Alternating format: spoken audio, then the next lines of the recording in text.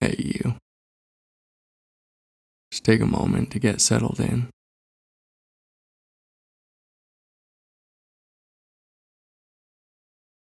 And then just rest awareness on the breath.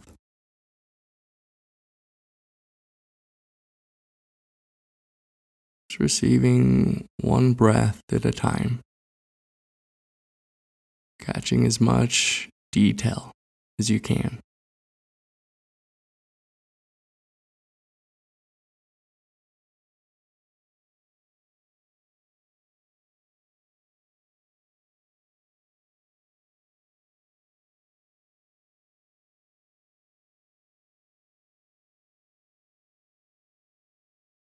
Okay, today let's play in the shadows of ill will. Let's turn the arising of ill will into a kind of mindfulness spell. So go ahead and reflect as vividly as you can on a person, situation, or thought that causes ill will just come surging through your veins. Or maybe for you, the ill will is more subtle. In any case, just try to spark the feeling of ill will the best you can. And as you do, I want you to sit with the intention to feel it fully, but in a non-judgmental way. Just flood it with interest. Just open attention to its subtlest details. And for now, instead of spending your attention stuck in your thoughts about the ill will, see if you can open attention to the many sensations and feelings associated with it. So allow attention to spread throughout the body.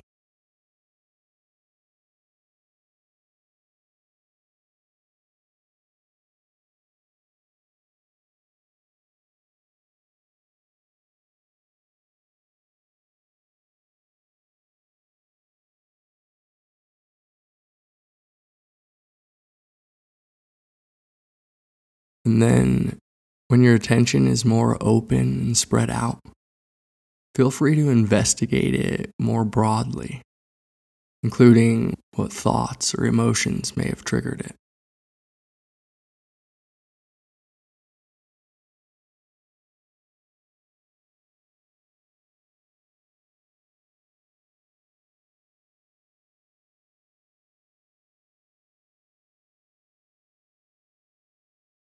Are you holding any beliefs around this ill will? Do you think things are supposed to be a certain way? Do you think a person should be a certain way? Do you think you should be a certain way?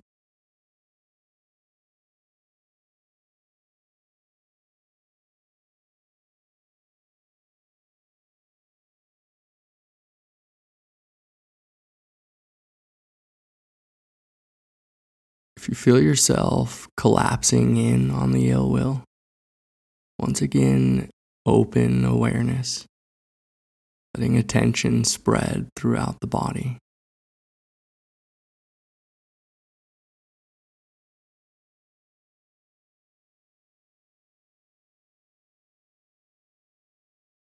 And then explore what emotions are feeding the ill will, if any. Self-righteousness, hurt, fear, jealousy, resentment, loss.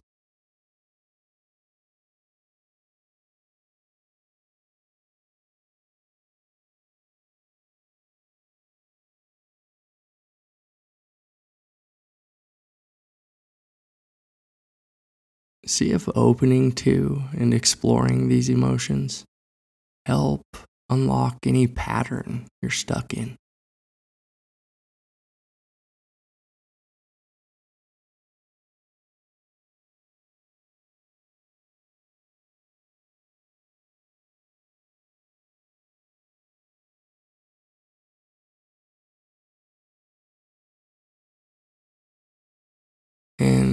If you collapse into the ill will, no worries. Just once again, let your attention spread. Become interested in how it presents itself in the body.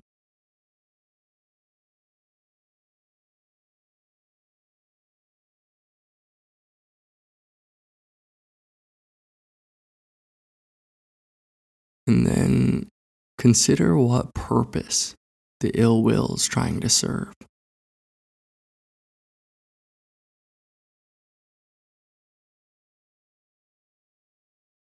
How well is it accomplishing this purpose? Are there wiser ways?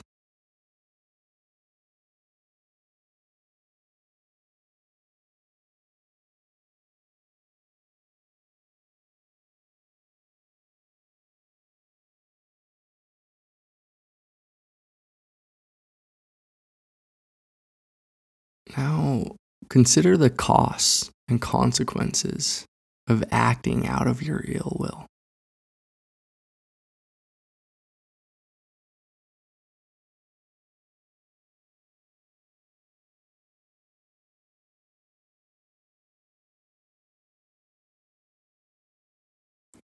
How does it make you feel?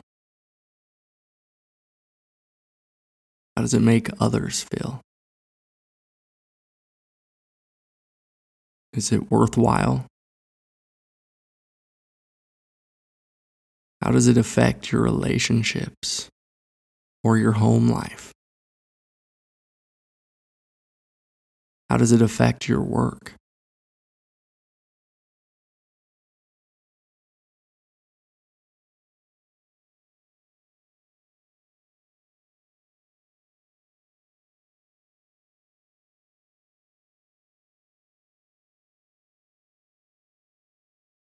Okay, in the last minute of the session, I'd like you to just allow your attention to sink down and back into your heart space. Just allowing it to rest here, receiving whatever arises with honesty, with composure and care, and with a sincere eagerness to understand it.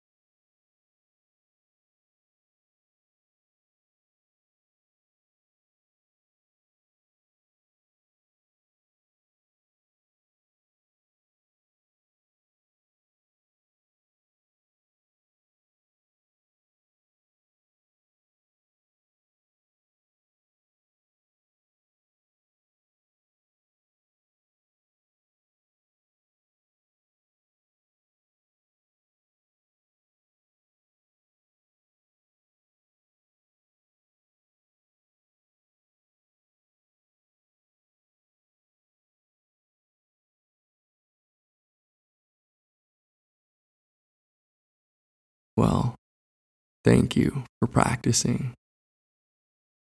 Now, before you get up, I just wanted to share some great advice by one of the world's greatest peace activists, Thich Nhat Hanh, who says, "Anger is like a closed flower in the morning.